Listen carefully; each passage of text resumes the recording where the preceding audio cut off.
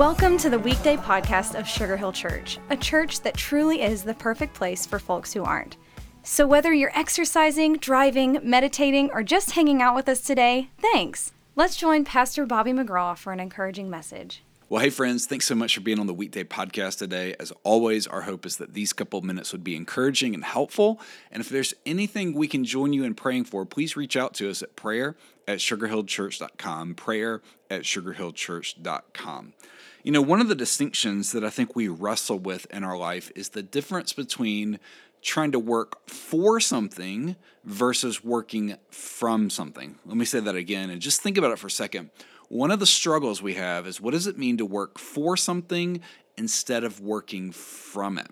So in a devotional I read recently, I love this little verse from Psalm 16, verse 8. It says, "I know the Lord is always with me. I will not be shaken, for he is right beside me." Let me read it again. "I know the Lord is always with me. I will not be shaken, for he is right beside me."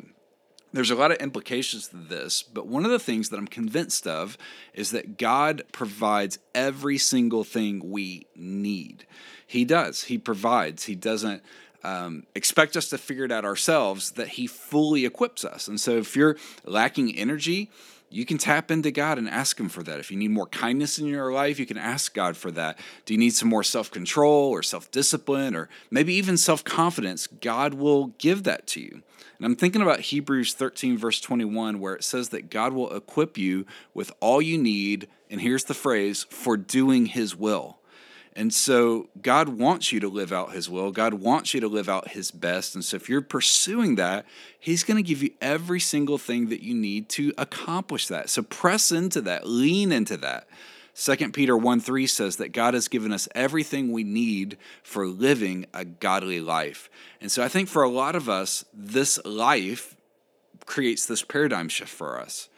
Like Joshua and the nation of Israel, when they were marching into Canaan, they were not fighting for victory, right? They weren't fighting for victory. They were actually fighting from victory. God had already promised it. God had already said this is going to happen. So they weren't fighting for it to prove it. They were fighting from it. When they were in the wilderness, they were striving, but when they were in Canaan, they were trusting.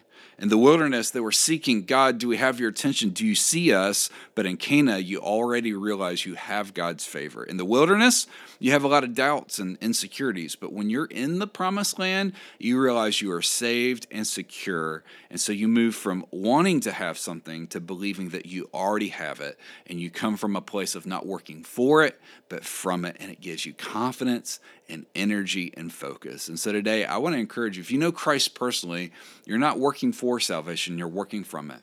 And that if you know Christ personally, he's going to give you every single thing you need for living a godly life. Have a great day. We'll see you back here soon. Thanks so much for joining us today for the Weekday podcast. We would love to see you at Sugar Hill Church for one of our gatherings each Sunday at 9:30 and 11, and we are always streaming live at live.sugarhill.church.